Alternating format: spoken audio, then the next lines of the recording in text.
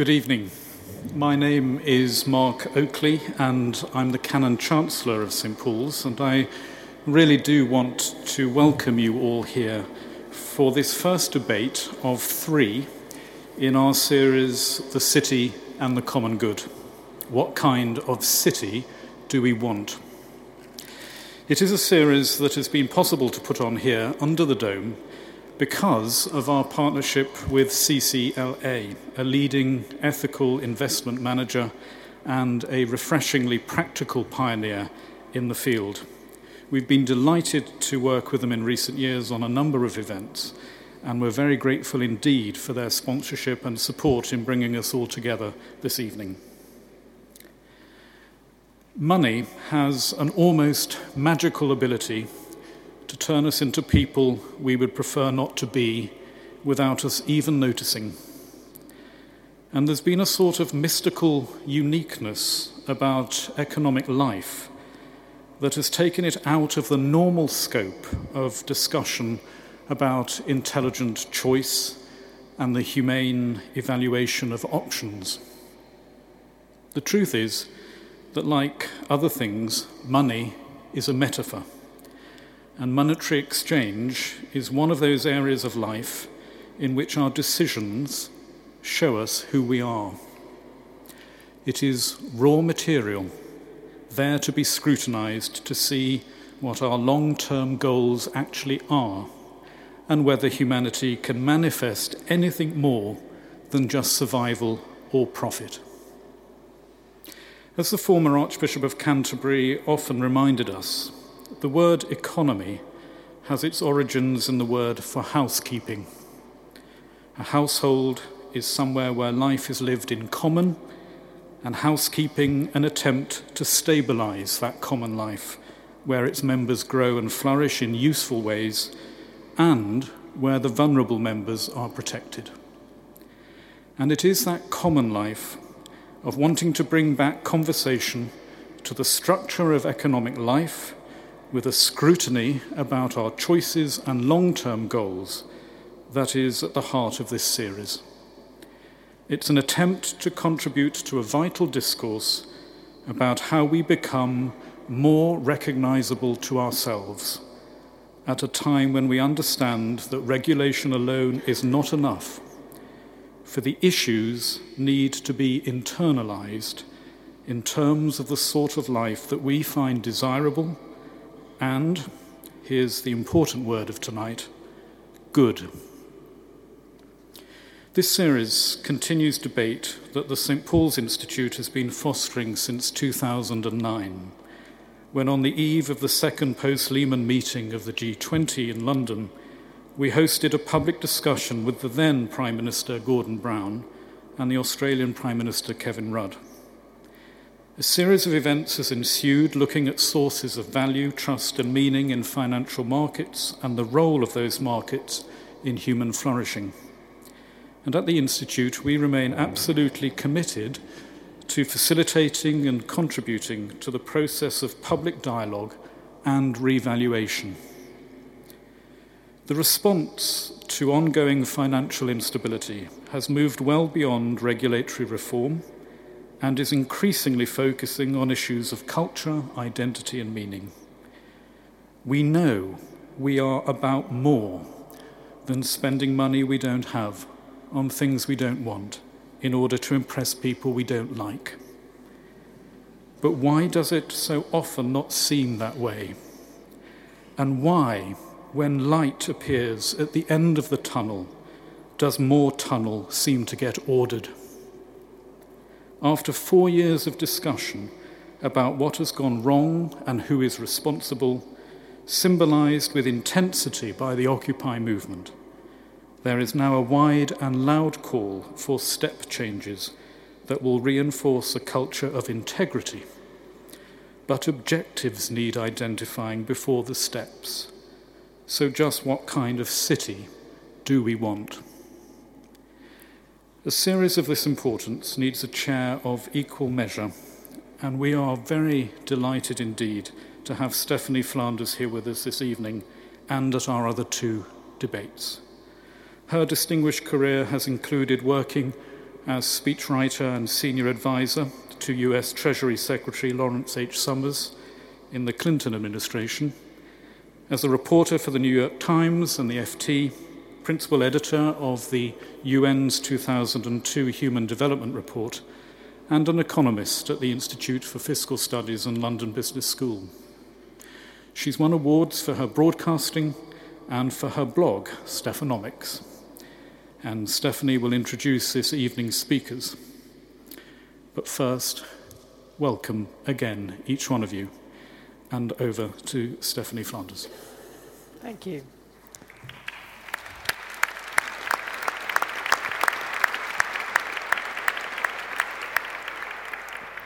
Well, welcome indeed. It's who knew that it would feel like such an appropriate week to be talking about this subject, the whole issue around the morality of markets, of our individualistic society. As a good member of the BBC, I've been looking for balanced ways to describe Thatcher's legacy over the last few days. And I did find it was hard always to talk, even in very economic terms, about her impact and her legacy without caveats and qualifications. The simple question, was she good for the country, even was she good for the economy, the narrower question, is impossible to answer without caveats, because I realize it's not just that she was a very divisive figure, but the market itself and the individualistic sort of ethos behind a market is itself so multifaceted and brings with it so much good, and also it seemingly inevitably so many things we don't like. I mean, as an economist, I do feel that a market economy has been the most successful engine for raising living standards, for improving the quality of people's lives that we've seen in history.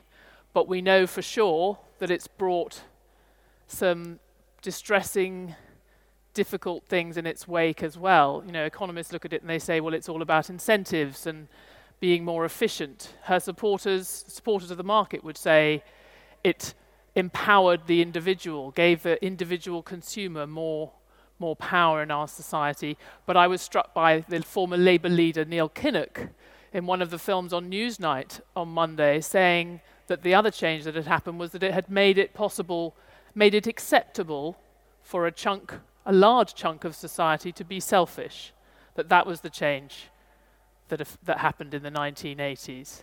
And that seems to me very much part of what we're discussing tonight. I guess the only thing I would say, just by way of sort of brief introduction, is the lesson of the last of hundreds of years is that collective institutions aren't necessarily morally good, and they don't necessarily behave in a morally good way just by virtue of being collective or by having the word social attached to them, any more than just leaving things up to the individual necessarily produces an efficient outcome, let alone a moral or a fair one. I think the lesson of history, certainly the lesson of the financial crisis, is that the setting matters. Rules and institutions, whether it's in the city or anywhere else, and social norms, attitudes, those are incentives, those provide incentives as well for people, affect their behavior. And that's obviously one of the things we'll be talking about today, how can moral norms affect not just the country, but also the city that now looms so large in all our lives. Before we get to the keynote, I'll just mention that we have Baroness Helena Kennedy. I think some of you will have been expecting Polly Toynbee, but I don't think you'll be disappointed with Helena Kennedy. I'm certainly not disappointed with Helena Kennedy. I think we're doing all right. We have Tracy McDermott from the FSA, and we have, or FCA as it now is, Peter Selby, who will all respond to the keynote address. But first, I'm very pleased to introduce Vincent Nichols, who was installed as the 11th Archbishop of Westminster in 2009. Bishop Nichols. Thank you.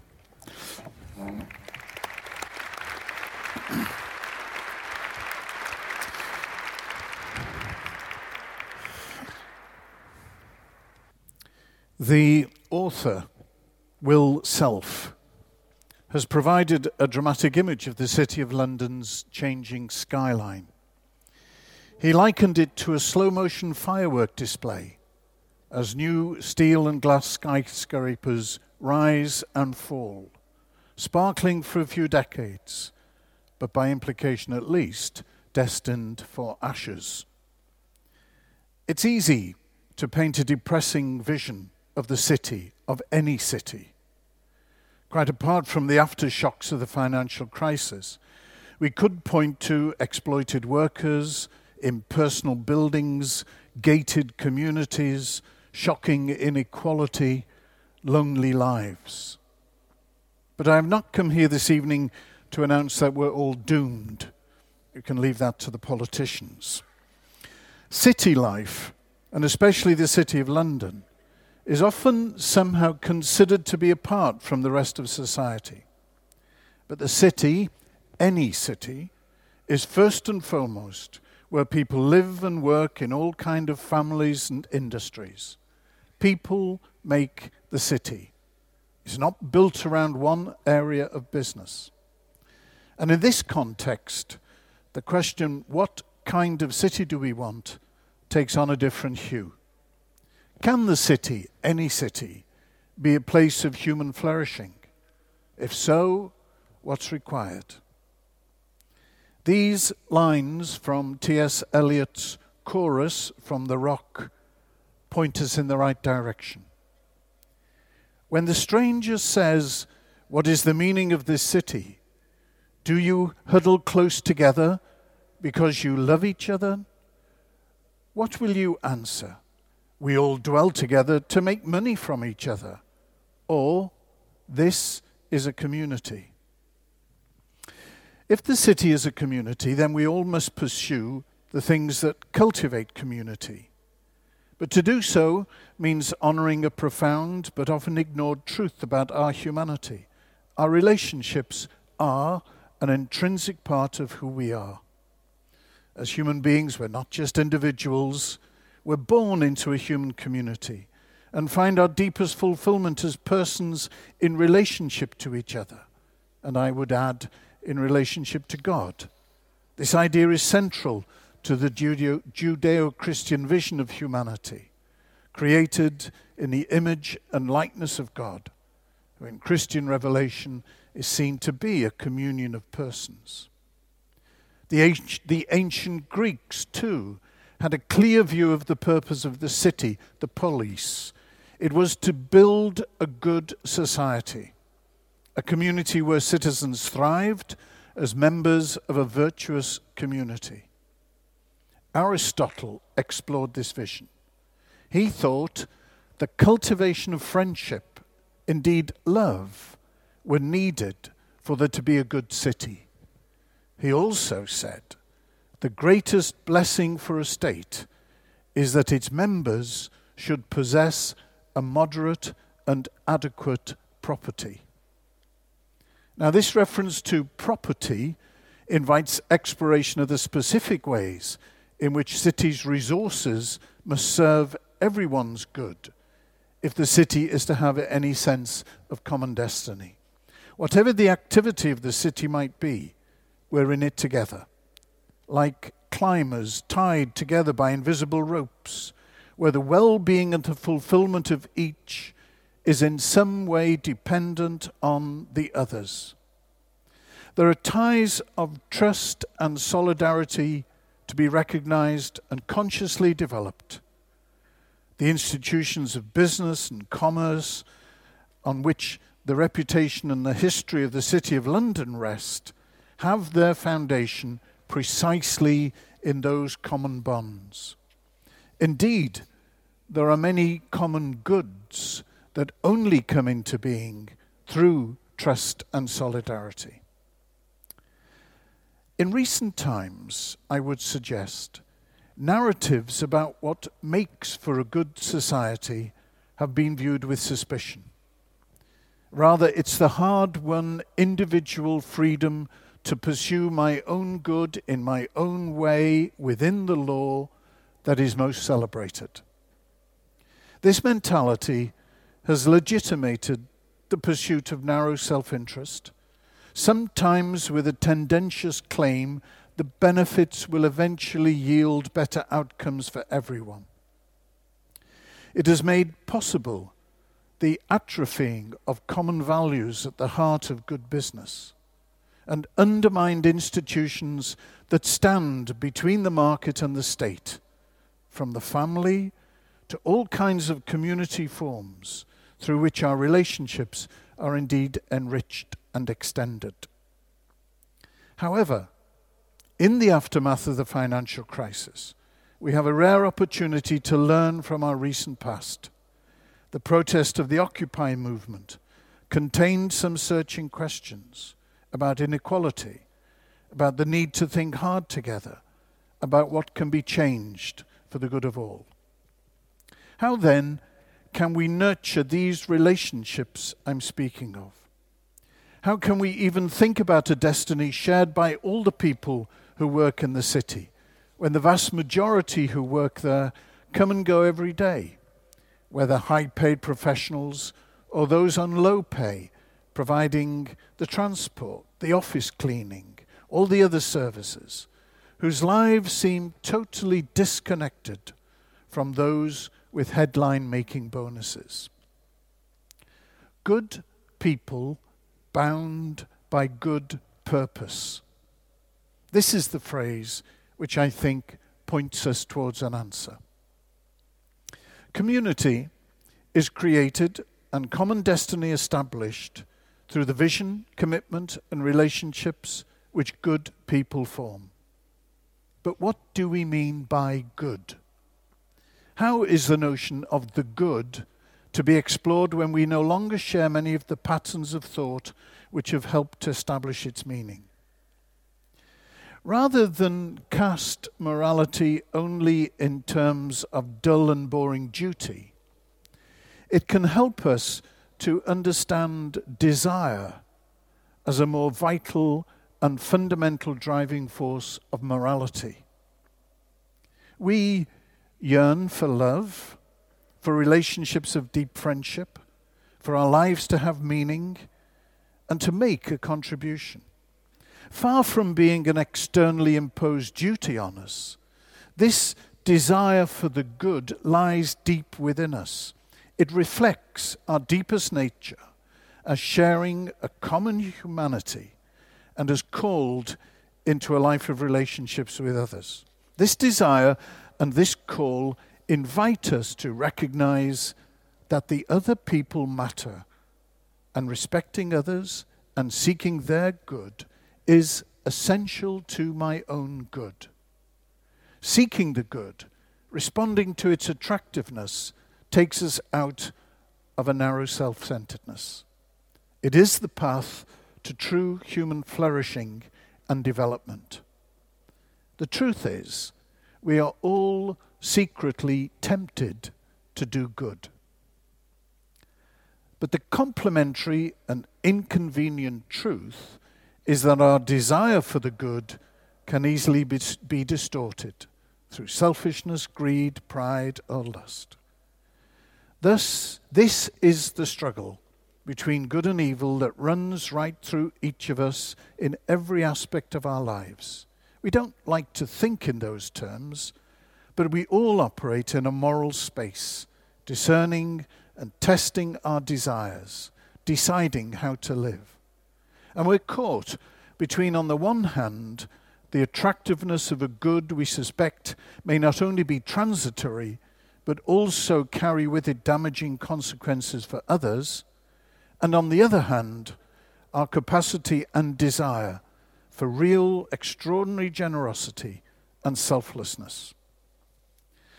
To learn to live well on this understanding is to learn to practice the virtues, which are both rooted in our dignity and gradually shape our character as persons. By the pursuit of virtue, we act well, not because of external constraint, but because it has become habitual for us to do so. The virtues form us as moral agents, so that we do what is right and honorable, irrespective of reward, and regardless of obligation. Now, the classical, pivotal, or cardinal virtues are prudence, justice, courage, and temperament. Permit me a quick glance at each one. They belong to all humanity. They're held in trust, not least in our Christian tradition. Their relevance to good people bound by good purpose is clear.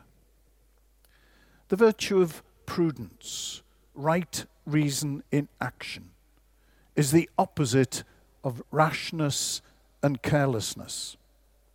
It enables us to discern the good in any circumstance and the right way of achieving it. It enables us to know how to weigh the meaning and the importance of our feelings. The virtue of courage ensures firmness and a readiness to stand by what we believe in times of difficulty. It is the opposite of opportunism or evasiveness. It is the practice of this courage or fortitude in the face of difficulty that produces heroism in every field. Courage is a crucial element in artistic creativity, and it helps those who battle against sickness, injustice, or depression. Justice is the virtue by which we strive to give what is due to others, by respecting their rights and fulfilling our duties towards them. Justice then expands our sense of self by strengthening the ties between us. Justice towards God is the virtue of religion, and that frees us from the tyranny of false gods who so easily claim our worship. The virtue of temperance helps us to moderate our appetites and our use of the world's created goods. It's the opposite of consumerism and the uninhibited pursuit of pleasure. Temperance is about learning to desire well. Indeed, it's an essential part of a happy life. Now, the formation of good people, the formation of people of virtue, starts in the family. That's the first school of citizenship. And living stable families are a vital building block of every city.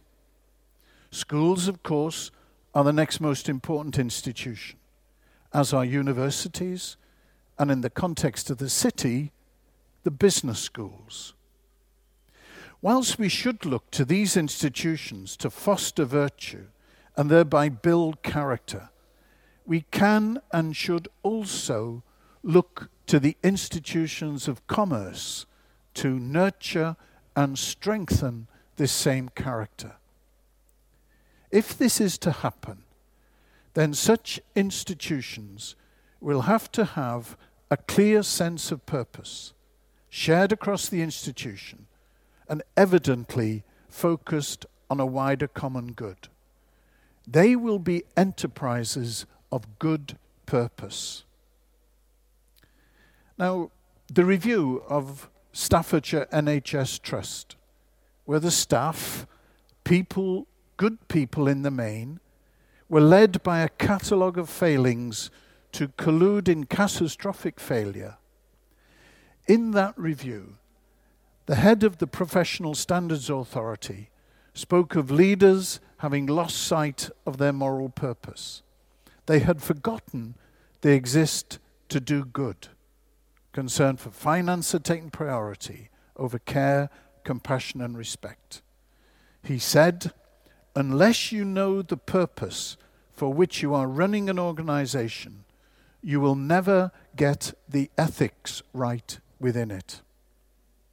But let's be clear, such a sense of good purpose is not just for the public sector, but also for commercial organizations.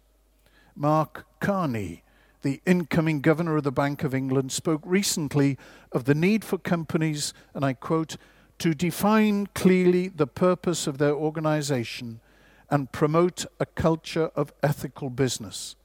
And in doing so, for employees to have a broader sense of purpose, grounded in strong connections to their clients and to their communities. We've seen what happens when business or people simply focus on profit as an end in itself and exploit every situation for that end. The true justification of business, I suggest, is when profit is made through delivering a purpose that genuinely adds to human well-being. Business, every business, has an implicit license to operate given by society. In my view, then, businesses, big or small, should be able to demonstrate how they are making the world a better place through providing goods that are truly good and services that truly serve people, and by doing so, create employment and fair returns to investors and minimize harm.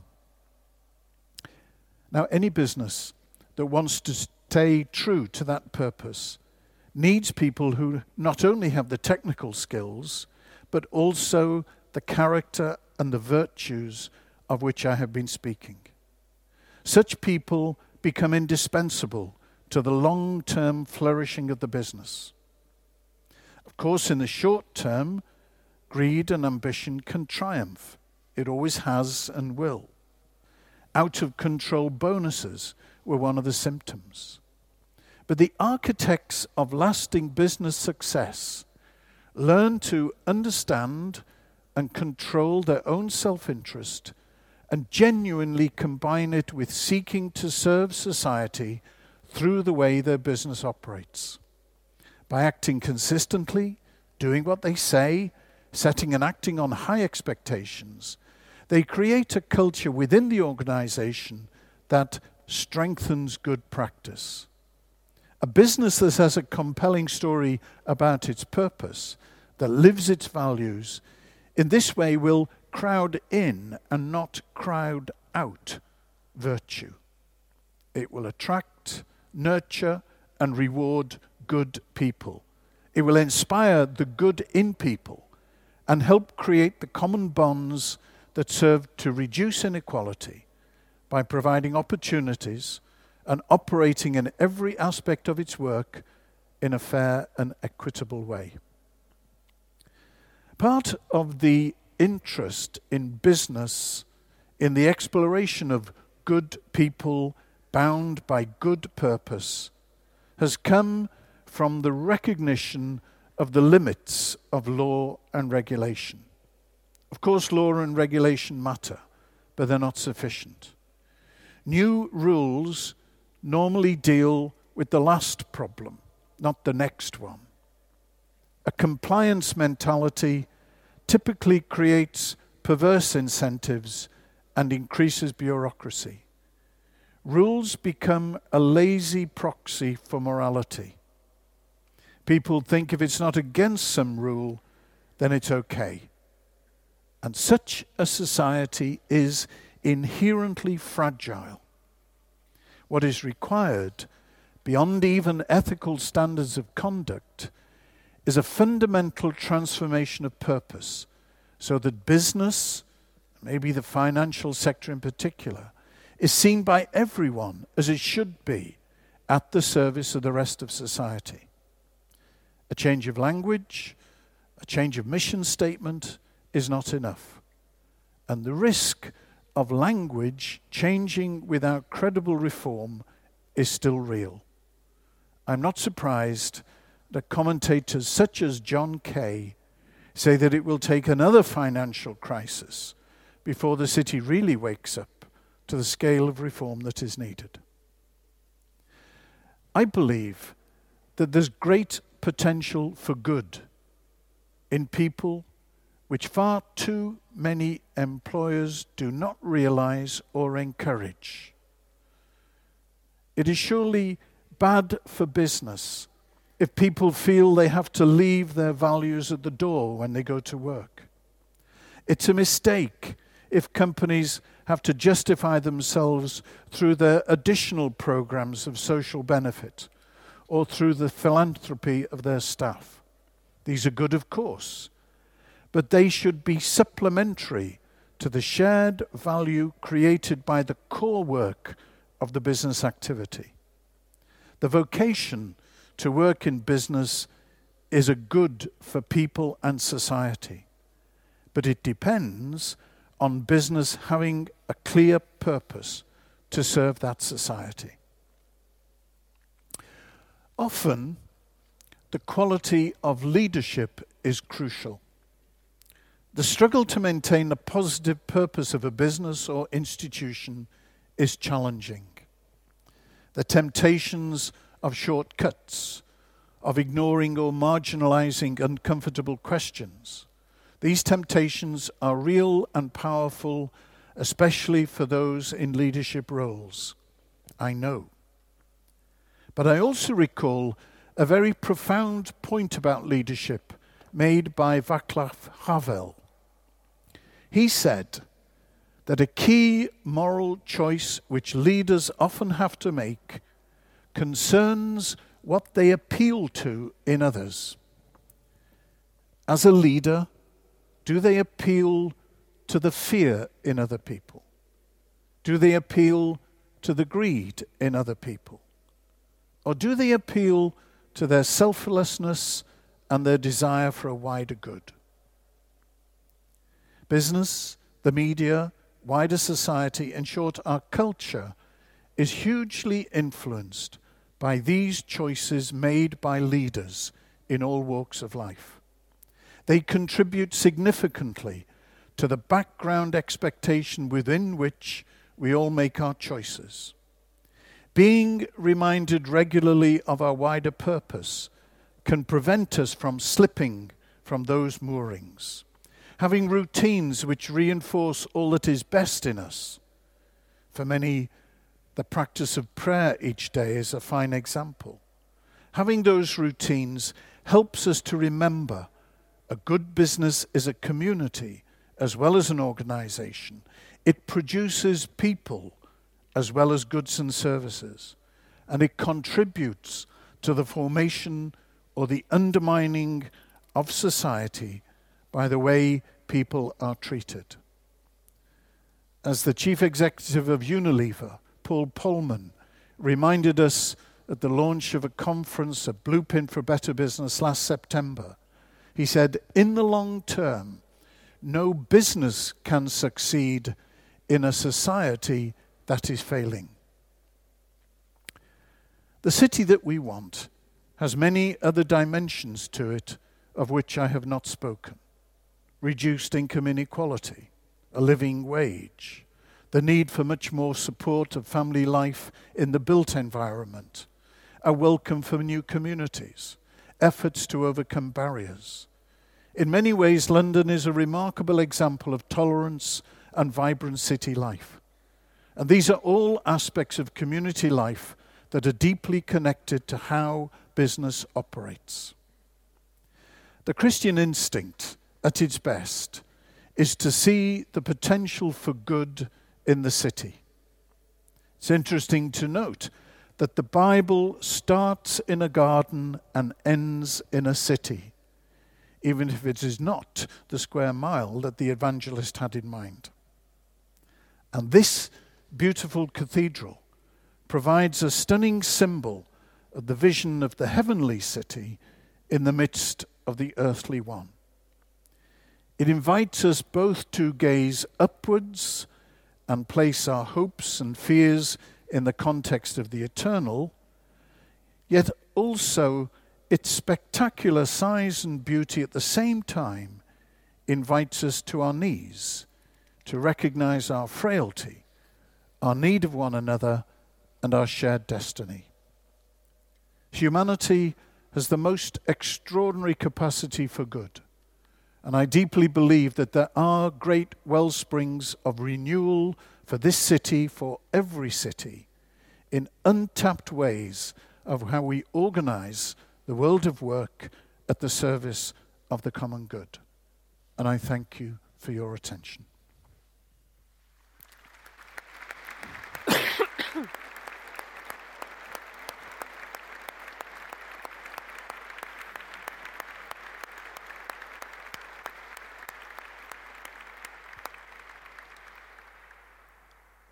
Thank you very much, Archbishop. I think we do feel we've now situated this debate, and you've given us a wonderful structure for continuing the discussion. We're going to go, at least two of the people on our panel have experienced in their sort of daily lives what you might call the sharp end of some of these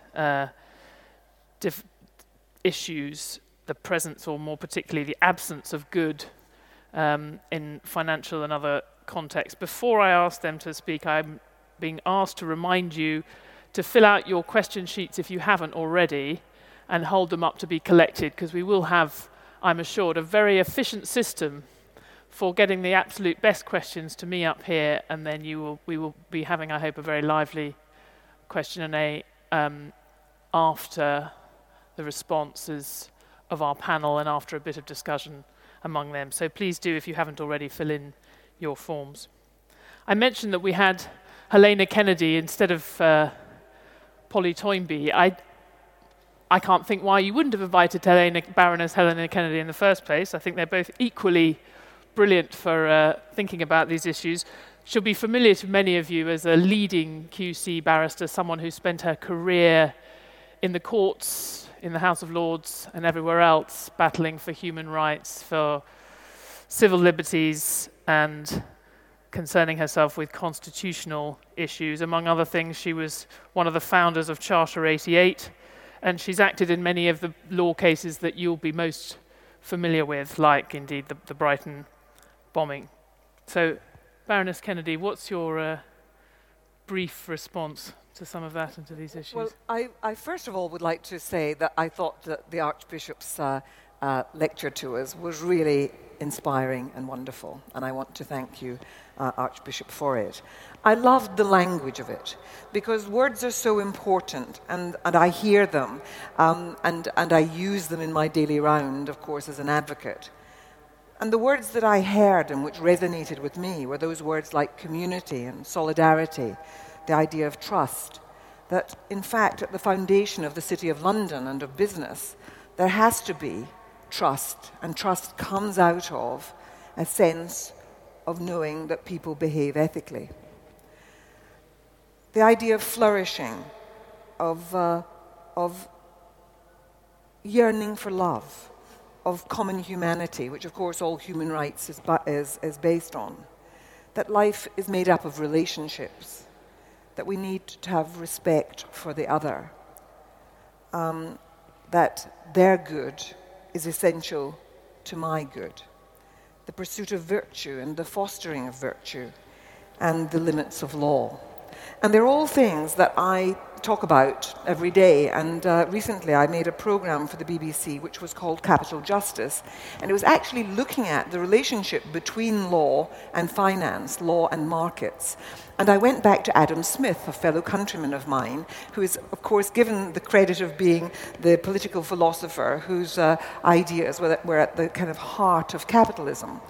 And one of the arguments I was making was that the common law, which is our system of law, was in fact a very fertile soil for capitalism to work in, because it is flexible, because it has this incredible ability to grow and change and shift and to respond to particular sets of circumstances. And therefore it's probably the reason why markets have flourished so well in common law countries. Not so rigid in law as civil law is, and we have that in other places. But the interesting thing was that when I went back to read Adam Smith,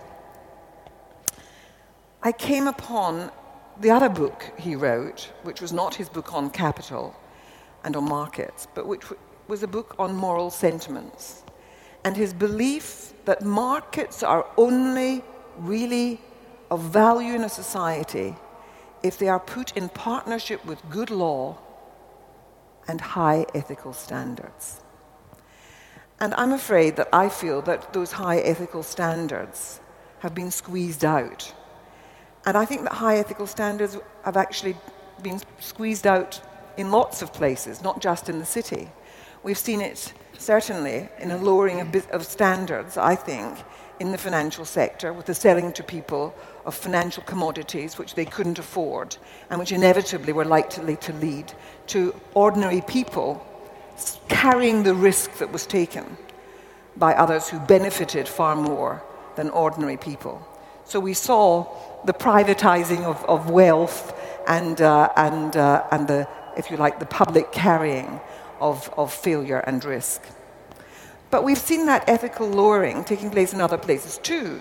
The hacking scandal was about the lowering of standards in journalism and the abandoning of ethics. The police being in the pay of journalists and the lowering of ethical standards there. The whole business of the political world and the business of people taking monies which were not their due in relation to expenses. And so there's a question we have to ask ourselves, which is a more general question, which is, why have we seen a diminution of ethical standards?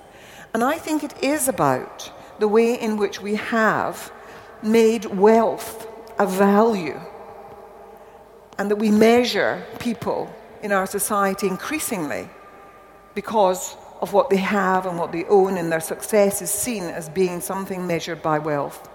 And I think that has been a poison within our system. And so I think that when we talk about how can we be good, how can we reignite ideas of ethics, that your job as a nurse is caring, and that essentially is at the heart of what you should be doing, that when you're a lawyer, that ethics are essential if the legal system's to survive. And I think that there is a hard job of work to be done about having a better conversation if we want to bring all of that online. I'm afraid that here in the city, I think that there's still a sense that it's back to business as usual, that the sooner we can get this over and the sooner we stop talking about this set of behaviours, then we can start seeing growth and business will be back on track. I don't believe that. I think we will head for another crisis, and I think we have to have a better conversation about what it does mean to be good. Someone laughed at me recently when they asked me what it was I wanted in life, and I said, I want to be good. And the laughter was about how kind of naive it sounded. And yet, I'm not unworldly. I know what makes the world tick. I've spent my life in the courts seeing man's inhumanity to man. I've seen human failure up close, and I have failed myself. But all I would say to you is that to be good is something that I think most people yearn to be. And I think that we should have a different kind of conversation, and I'd like to hear our political leaders and our spiritual leaders talking more about what that really means and what it means in respecting the other. And that the language of human rights, for example, is a language we can use to create a better society. Thank you, Helene.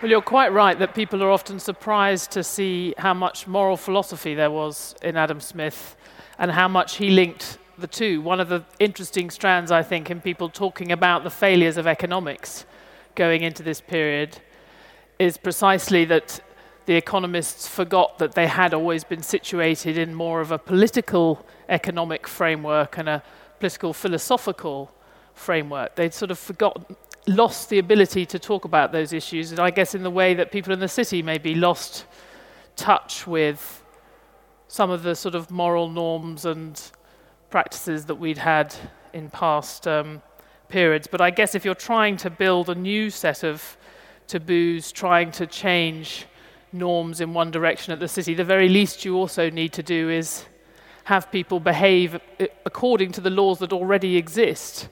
And Tracy McDermott spends her life on some of the cases that we think of when we think of actual, just straightforward malfeasance in the city. As director of the Financial Conduct Authority, as it is now called, Enforcement and Financial Crime Division, she's been involved with many of the financial misselling cases. It is actually misspelt here, which is quite amusing in itself. insider dealing, retail misconduct, the sort of the far end of some of the bad behaviour that has actually got to the courts, as opposed to all the other behaviour that has not got to the courts. Tracy McDermott. Thank you. If I was to ask you for words to describe the city today, I suspect that good wouldn't be one of the first ones that came into mind. Instead, I think the picture that most people have of the city currently is that it houses an industry that can't be trusted, that doesn't command or deserve our respect, and an industry which people see as being characterised by people who are focused on greed, arrogance, and a lack of understanding.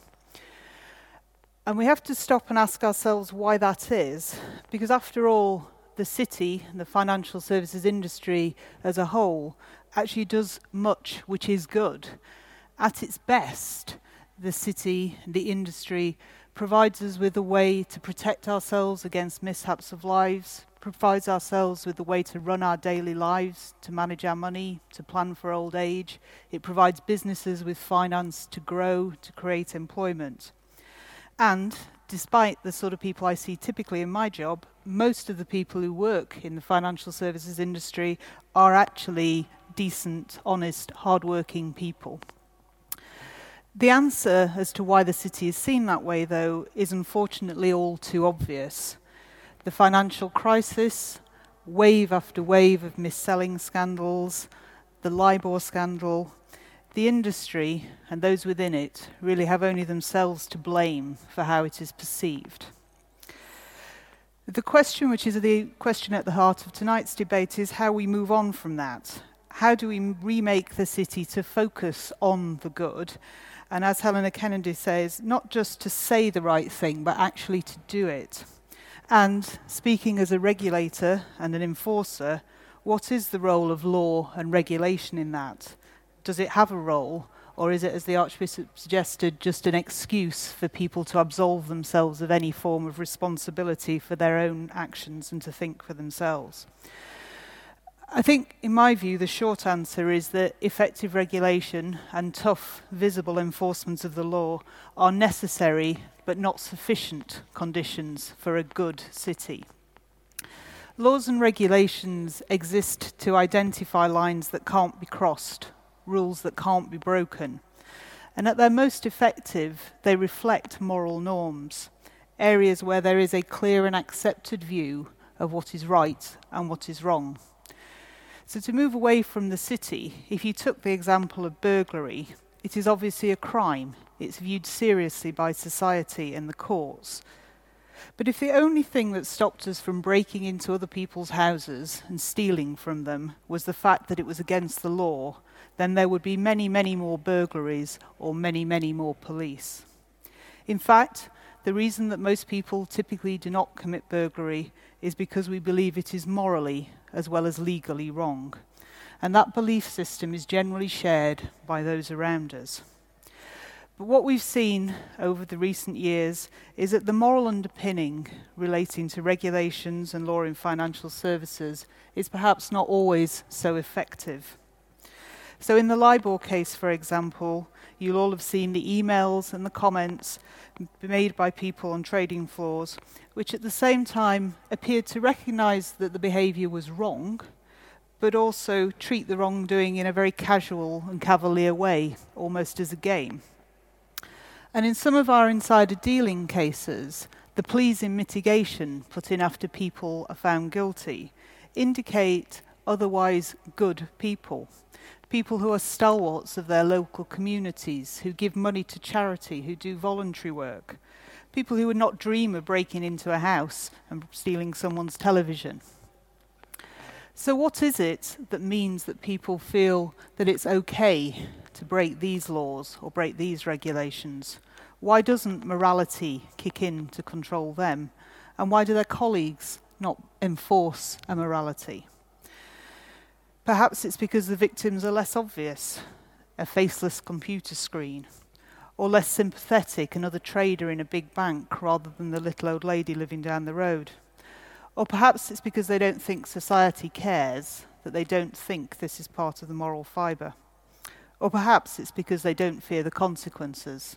They don't think they'll get caught, or they don't think the punishment will be sufficient to deter them. And so while I entirely agree with the Archbishop's opening remarks that law cannot be the whole answer, I still think the law and regulation has a significant role to play. Where morals do not act as a deterrent, then the law has to step in. It has to make society's disapproval clear. It has to give courage to the good people in the city to speak out and to make things change, and ultimately to enable us to move on to a place where morality is as much part of the life of the city as it is in the rest of our everyday life. Thank you.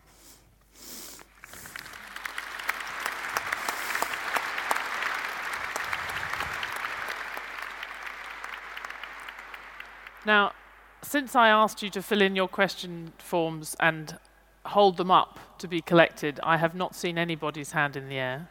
I can see that it might feel a bit strange to be doing this, but you are given full encouragement now to lift up your questions to the heavens. Peter Selby was actually part of the first debate that I was part of here last year with Michael Sandel, which was touching on many of these issues. He was Bishop of Worcester until 2007. He is currently very closely involved with the St. Paul's Institute and has been well known in the past as a former bishop of prisons and for his concern about the rights of refugees. He's also written the book Grace and Mortgage, The Language of Faith and the Debt of the World. Peter Selby. Thank you. Well, I too very much appreciated the Archbishop's statement, the words in it and the echoes for me of the very remarkable document produced by the last Pope on the economy, which I think is one of the most searching that has been produced by any church in recent times on that subject. So I really appreciated the aspirations that were contained in what he had to say and the direction in which he would want us to move.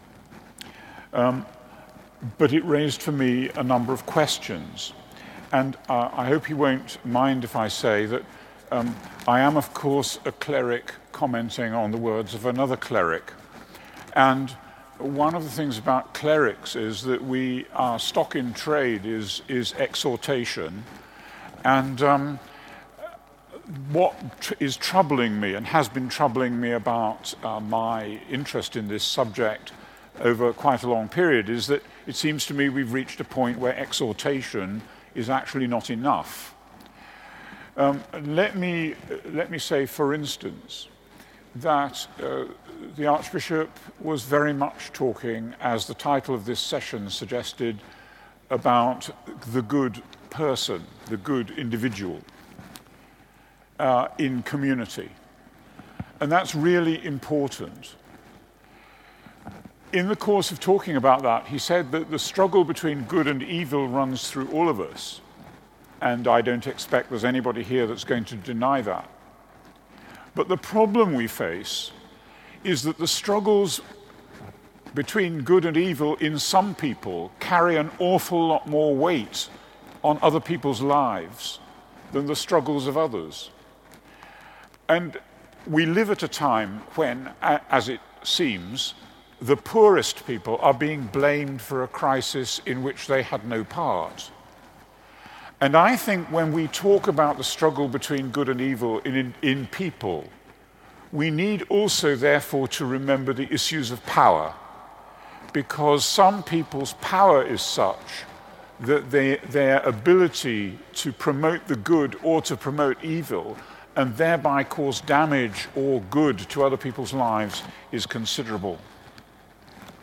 So that's my first question, is what about power in all of this, Archbishop?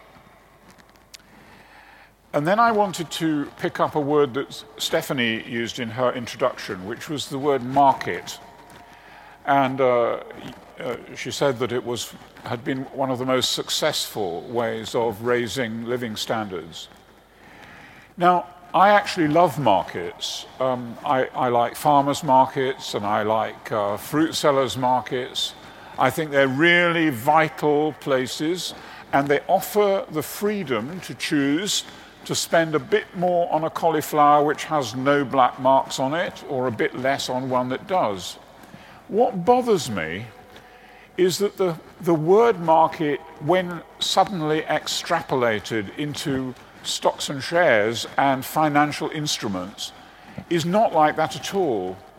It isn't actually giving people choices, and indeed what we're seeing is that some people's lives have been substantially ruined by the activities in what is called a market, but which neither they nor sometimes even the people involved in it really understand.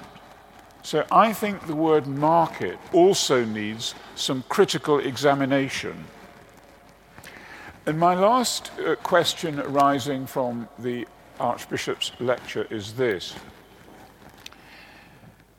I think he offers us the hope that our families and our institutions, and I'm sure he would say our churches, should be schools of virtue.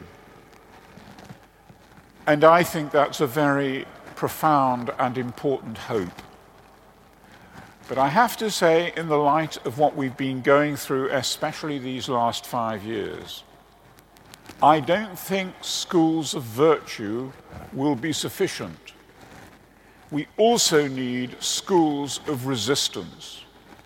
We also need to be trained, to be formed, to say no, to say enough is enough, to say there are things we will no longer put up with. And I would like to ask the Archbishop, in the light of the, I think, very warm response to the particular way in which the new Pope has presented himself and his priorities and concerns, whether he thinks his church, and I would say whether I think my church, is prepared to be a school of resistance, and what it would mean to help people to become resistant to some of the things that our panel has talked about.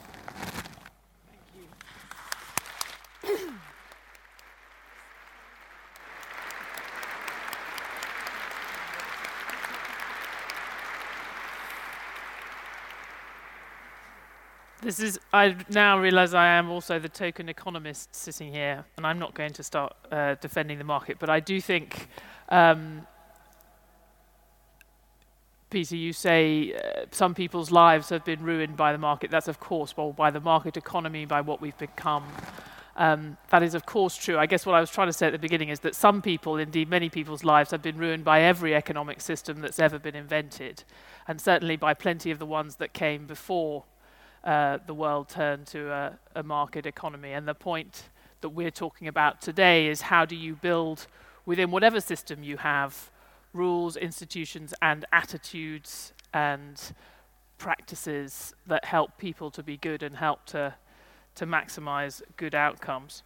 We're going to go to questions in a minute, but I sort of think there is something that's been sort of running through the responses, and I wanted to give the Archbishop a chance to respond to some of the responses. But one person tweeted something while you were speaking, actually. They said, does he think that if these virtueless businesses adopt virtues, everything will be all right?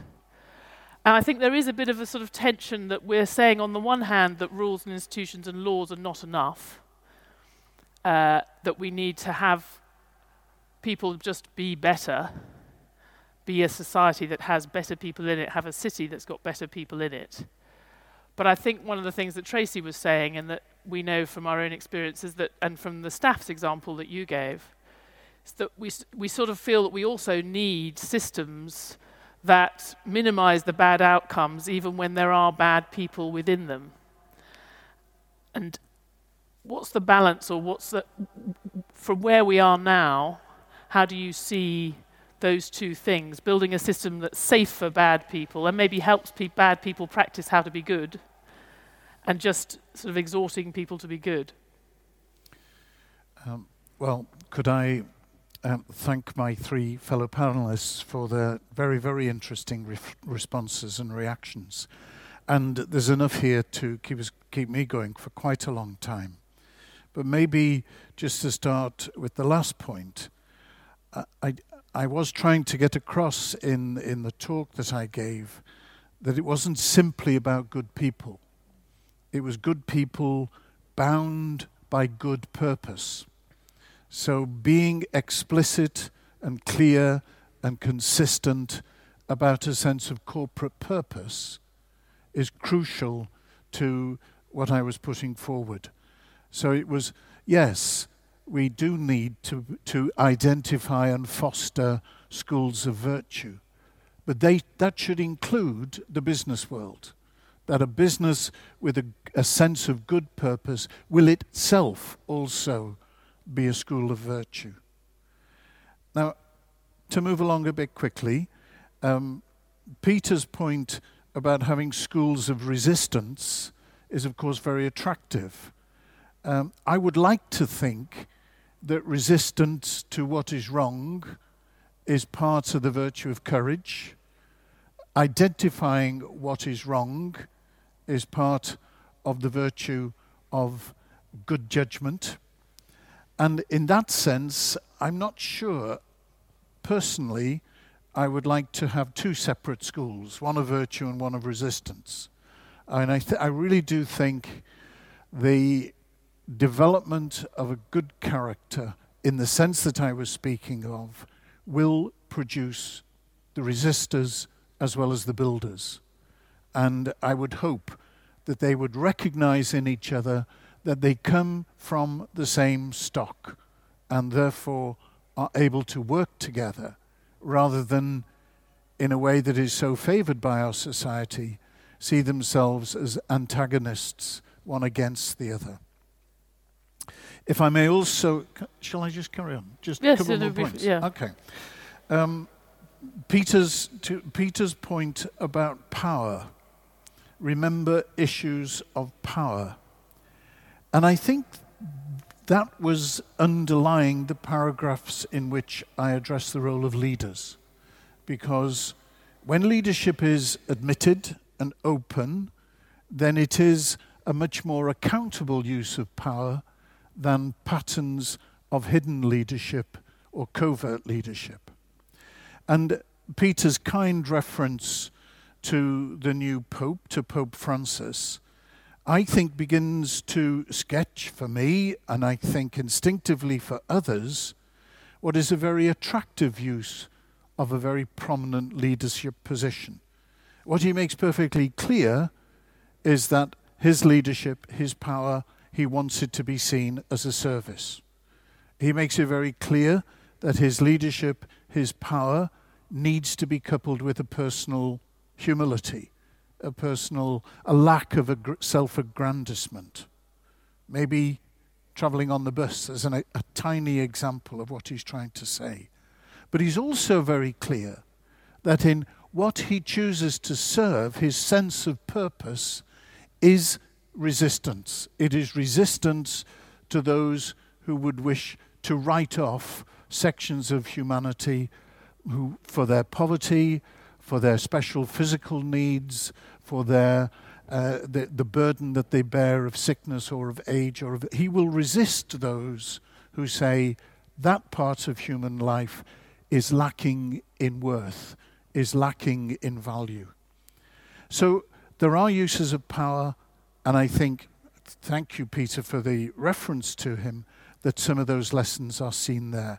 And if I may, one last point, to come to Helena's point about why a diminution of ethical standards in the last however many years.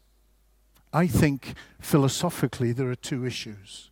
One is our understanding of human nature, whether that is purely subjective and individual, or whether through the use of reason, and this is the second point, we can grasp things that are not simply demonstrated by scientific proof, but take us into the realm of abstract thought and therefore into the beginnings of a spiritual awareness of what human nature is about. So the questions of how we understand human nature and a question of the role and the understanding we give to reason properly understood, not simply positivism, but human reasoning, I think they are part of the reasons why ethical standards have sagged, have lost, because we've let go of the rigor of that discipline. Thank you, Archbishop. We're going to have questions now, and I'm going to call a few people to the microphone at the back in the centre. And apologies if I'm mispronouncing names, but Yasmin Chinwala, Connor Fitzpatrick, Crispin O'Brien, and Richard Tobiasevich, if that bears any relation to your name.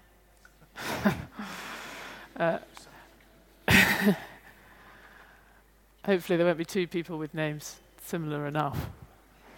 And I think I will probably take at least a couple, maybe all of those, and see where we are, since we don't have a huge amount of time. Yasmin, do you want to start? Hello, Stephanie in the panel. Corporations are obliged to act primarily for the benefit of shareholders. How do we, as a society, or our government as our elected representatives, broaden that bottom line remit to incorporate a wider good? Thank you. And Connor? I would argue that the kind of city we want is one that is profitable. In these times of economic difficulties, would the panel not prioritise profitability over morals? For instance, financial services is one of the UK's few remaining strengths. Should we not look after that? Crispin? At the New Economics Foundation, we're looking at a project for the purpose of companies beyond short-term financial gain. The question to Helena and the panel is the maximization of shareholder value a legal requirement or an excuse for selfish behavior and greed? And I guess we should take Richard's question, and then there's plenty there for us to think about. Yes, the communist regime in Poland equalized the wages of doctors and steel workers. It didn't lead to a shortage of doctors. Does the panel think that a high salary is a must to attract the best leaders, or do high salaries actually attract the wrong sort of leaders?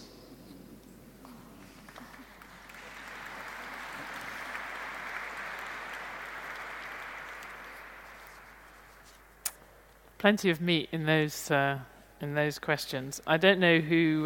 Well, maybe. I mean, Tracy. Given that this is quite a few questions directly on the point of corporate behaviour, I don't know if there's any in there that you would want to address. I mean, certainly there has been an issue. You know, is Europe right to be trying to limit bankers' bonuses? I mean, everyone in the city and in sort of economic opinion in the UK has been against that, but how do you see those? There's two questions about corporates. One is about shareholder value and profitability, and the other is around salary. I'll start with the salary one first.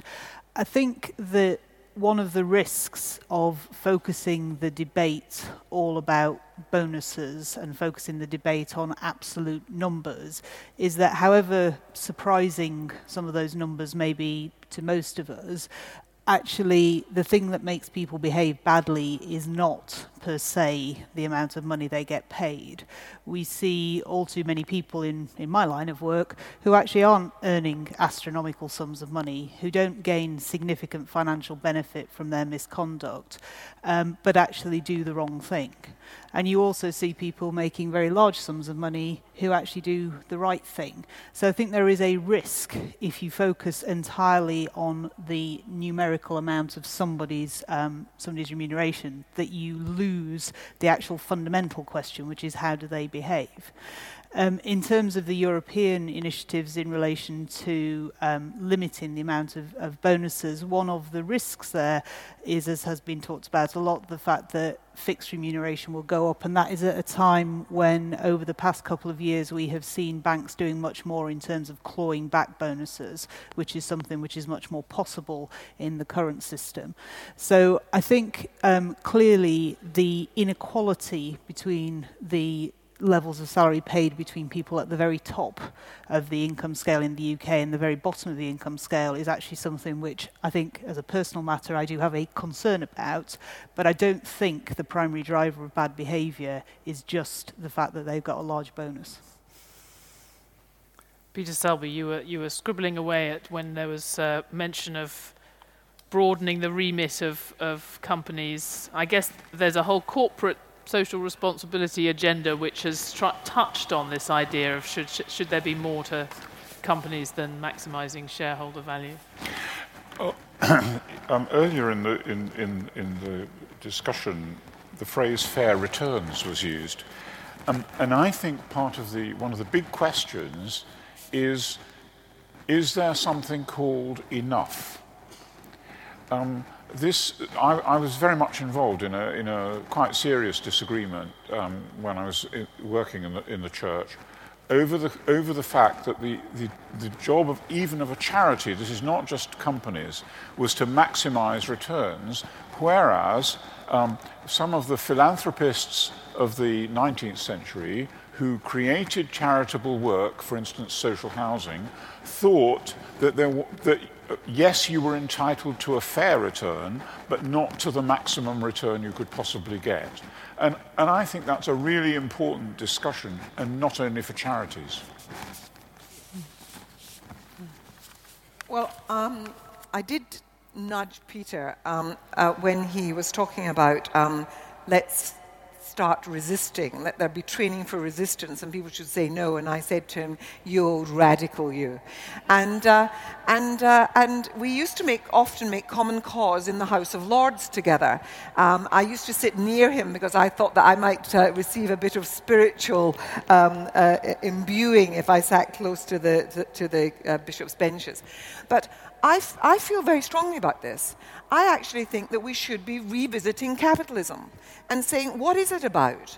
And I think that we've lost sight of some of the things that Adam Smith wrote about, which is that there should be a fairness in what we think is the right kind of profit to make. If we thought maximising profit was a complete end in itself, then we would see wages being screwed to the ground and people being paid pittances. And we don't want to see that, because we know that the just society, the good society, depends on levels of fairness. And one of the things that is not good about our current society is the way in which the divisions are growing between rich and poor, and we've lost sight of that. And I think that we should be looking at ways in which businesses shouldn't just be doing corporate social responsibility and trying to, as many of them, I'm afraid some of the banks are doing now, is we're seeing reputation laundering as well as money laundering. The reputation laundering is, what can we be seen to do that's got high visibility, that shows that we're really doing penitence for the bad things we've done? Well, I'm all for a bit of that. A bit of penitence would be good. But I also think we should be actually looking at the whole way in which capitalism is working and saying that this turbocharged capitalism is not what's needed for the good society, and that we should be paying people better wages, that we should have workers more involved on boards, that we should be actually doing things like John Lewis does, having shareholding by the workforce, but not, as was being suggested by government recently, that you be given some shares as a deal for removing some of your entitlements as a worker, some of your workers' rights. That you'll sign away your rights for getting a few shares. Well, I'm not for that. But I really think that we have to again say, what is fair? And I don't think we talk about it enough. And I think it will mean less in the hands of those people who get bonuses and who run businesses. I think people are paid far too much, and I think many good people are happy to be doctors, to be certain kinds of lawyers, where they don't get fat on it. They live good lives, professional lives, and that was always the way until more recently. And I'd like to see us recovering some of our sense of what values there really ought to be. That's...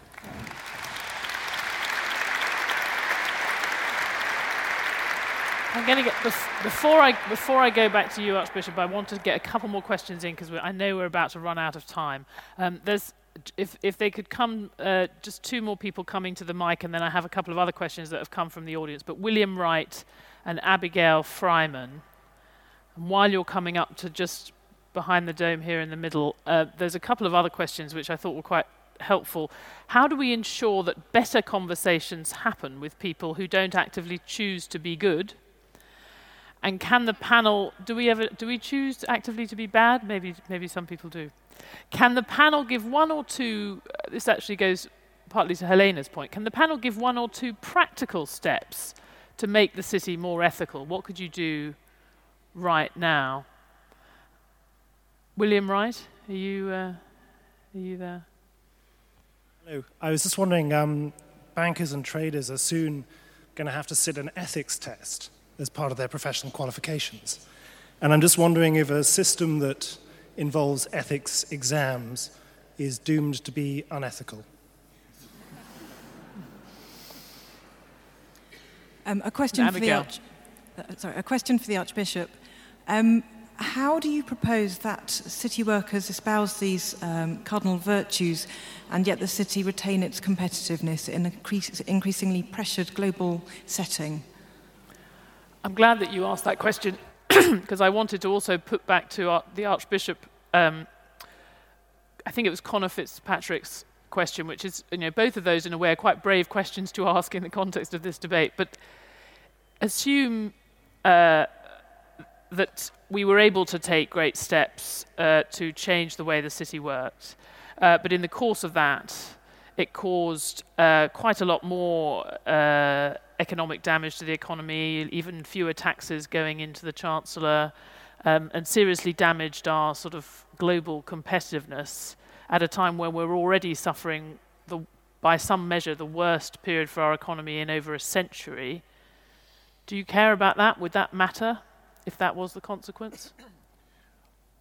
Well, I think I'd like the opportunity to spend a little bit more time wondering whether these, in fact, are alternatives. I'm not sure that the pursuit of a clear, coherent purpose within a business and its nurturing of virtuous behavior makes it less competitive. In fact, I suspect in the long run it doesn't. It might actually make it more competitive. Not least because there might be within that enterprise a much stronger shared sense of corporate effort. And that, very briefly, can be connected with the question of levels of salary. I've always understood, and it's certainly true in my own life personally, that levels of salary are only one factor in motivation. And in fact, often, they're a small factor in what motivates people. I know there are some theorists who say levels of salary are what they call hygienic factors. If the salary is not right, then people are disgruntled. But salary in itself is not a strong positive motivator. And it's in order, I think, for a company, an enterprise, to identify what it is searching to do and to express that clearly and well, which will motivate and will make that enterprise more competitive than purely the measures of profit and salary will do on their own. Recently, I've sat with numbers of business leaders, and on the question of shareholder value, Some of them would say no business can afford to be judged on its return to shareholders alone. Because if you do that, then you place into the shareholders' hands effective control of the business. And if shareholders begin to expect quarterly returns, then they shape the business as a short-term, profit-centered enterprise. And that has to be, I think, resisted. What these business leaders were saying were there are at least 5 things by which the health of a business is to be judged. And these would include the quality of relationships with employees and their families. That's investing in the next generation of people who might want to work for this company. Secondly, the growth in employment that a company can create. Thirdly, the quality of the goods and services that it actually provides. Are they genuinely good? Are they genuinely services? Fourthly, the tax they pay and the tax they don't avoid. And then fifthly, the shareholder return. But it needs, in that sense, a much broader view to look at what is a successful business. And I think those things are already there, but they just need to be brought much more to the fore. So 2 comments really. How do we judge a good business, and how do you motivate people to become more competitive and effective? And I'm sure it's not just through salaries or through regulation. I wonder if I might come in. Yes, Helene. I thought that Tracy made an incredibly important point that also kind of resonated with something that Peter said about markets, and I think it's something that we're all talking about. I too am a supporter of markets. I actually believe that that the whole business of exchange is what our society is built on, and markets depend on relationships and so forth, and I think that you can have ethical markets. What I think, though, we have to be conscious of is the way in which, as Tracy said, a distance has been created where if you don't see your customer, your consumer, if you're not really aware of who that person really is, then they stop having a personhood. They stop being somebody who is going to suffer the consequences of what you might be doing. And I think that new technologies are leading to a distancing from the consumer, so that we speak on the telephone to somebody in a call center somewhere where we're trying to get hold of the bank. And when you've got a problem, you can't get it resolved with the water board because you can't get through to the person whose responsibility it is. And people are faceless, and the connection is no longer there. You don't have your bank manager anymore whom you can go in and see and talk about the problem with your mortgage. And so I think that depersonalization of relationships is part of the, if you like, the license that gives people the notion that it's really only about money and not all those other things. There's something about that too in modernized businesses.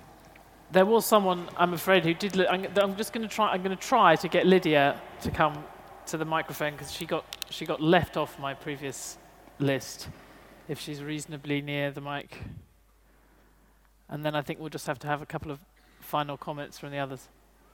Thank you. I had a specific question for Tracy, and I'm thinking about culture, because what you were talking about was a culture where somebody does something wrong, the person next to them doesn't speak up, the boss doesn't speak up, and it's pervasive. So in the FSA and now the FCA, what have you done to help your 5,000 or so employees be really strong, good, moral individuals who can demand that kind of respect? And I should say, in all of the manuals on this subject for financial regulation around the world, number 1 on the list of answers to that question is usually you pay them more. In all the sort of, I'm just saying in terms of where the debate in the sort of economic world is, the World Bank goes into countries and says, if you want to have good financial regulators, you have to pay them more because the bankers are paid so much. They're always going to go native, they're always going to go and work at a bank rather than be at the supervisory authority. But Tracy? I can assure you that we don't pay regulators in the UK the same as we pay bankers in the UK. I think it's a really interesting question, because one of the factors of the political environment currently and the social environment currently is that actually it's very popular to be a regulator.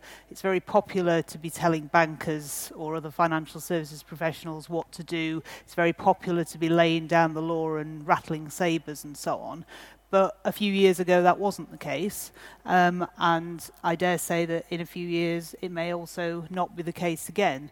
And one of the hallmarks that needs to be there as an effective regulator is a willingness to stand by judgments and to stand against the tide. And that is something which is very much at the forefront of the minds of those of us at the FCA, and indeed those of us at the PRA who've been through the experience of the last few years. In terms of practical steps, some of it is around that experience. A lot of it is around trying to ensure that people have the confidence that actually if you make bold decisions and judgments, sometimes you will get those wrong. And when you're challenging people on the other side, they will be coming back and pointing out all the ways you get them wrong. And what you need to have as an employer, as a regulator, is a culture where people are supported in making sensible judgments and recognise that actually we won't always get it right. And at the moment, we have societal support in doing that. The big challenge will be when the societal support disappears, and we have to continue to have the courage of our convictions. I would echo something the Archbishop said earlier, though. One of the huge advantages we have at the regulator is actually most people who work for us do it because they believe that they can make the industry better by doing so. They're not there for the money, they're there because they actually genuinely believe in the purpose for why we exist. And that's a great help in trying to ensure people make courageous, bold decisions. In some countries, there's been a problem of, and in the past, sometimes here, people have talked about the revolving door. I mean, how many of your colleagues, go on to work for private financial firms after leaving? Probably a very significant amount. I mean, I think the So a very significant number. A very significant amount. I don't know the numbers. Because that's another reason why people work for less money at the FCA, so that they then can go to a bank. You have a very cynical view of the way in which people come into the regulator. I mean, I think the revolving door is not necessarily of itself a bad thing, to have people with experience in industry of what it's actually like to be on a trading floor, trying to be the ones who supervise those people who are on the trading floor. What you clearly need to do is to ensure that there is absolute independence of mind and integrity in the way people do go about their day-to-day work. And I think if you talk to people within the FCA, you would certainly find that one of the things I talked about in my initial remarks was the risk that people don't comment when people do the wrong thing. I think you would find within the regulator that is definitely not the case, that people will speak out if they think somebody is doing the wrong thing. And if there was any perception that their views were being coloured by thinking there might be a lucrative job at the end of it, I think that's something which would be picked up on very quickly. Thank you, Tracy. Peter Selby, you're going to end up, as the bells are tolling, you're going to end up with the final few words on this, because you haven't had so much chance to respond, unless you feel that you don't need to have the final word. I had thought possibly that the Archbishop might want to respond, and I'm very happy to let that happen and not take time. I think I've said quite a bit. I've just told, because I know that Baroness Kennedy and probably others too, we had to finish on time, so yes. I was nervous. But of course. I've got 2 sentences. 2 sentences. So if somebody wants... Yep. 2 sentences is My good. 2 sentences are these. Firstly, I'm very heartened by the desire of business, as illustrated this evening, to reconnect. And I think also to recognise that business, for its moral context and standards, depends on society. It's not as if business operates in a vacuum. And the challenge that faces the business world is one that is faced by the whole of society. And then secondly, I would want to speak up for the dignity of the vocation of wealth creation and enterprise, and affirm its potential for good, especially in the service of its wider society. Thank you. Thank you, Archbishop. thank you to everyone here. Thank you for all your very good questions. I mean, I think there have been so many issues here that we can't possibly get onto. But I think, one of the things that does strike me, I sort of grew up with what was known as the private eye rule. Don't do anything that you don't want to see in private eye. And there's a funny sort of thing that I think I've been struck in lots of different parts of society, whether it's about evading taxes or financial crimes or other things, the way that people don't seem to mind anymore when things are revealed, in a way that it's no longer unacceptable to have done all you can to avoid taxes or whatever it might be. So I think a lot of those issues have been here, and I'm glad we raised it. And I want to thank our panelists, but I particularly want to thank you, Archbishop. You said that language couldn't be everything, that language wasn't everything. There had to be a fundamental change. But language is a very good start, and I agree with Helena that the language of your remarks bears a lot more discussion and thought than we've been able to give it tonight, and I assume that it will be on the website, your remarks, because I think we could all do with reading them at least once more. So thank you very much, Archbishop, and thank you all for coming.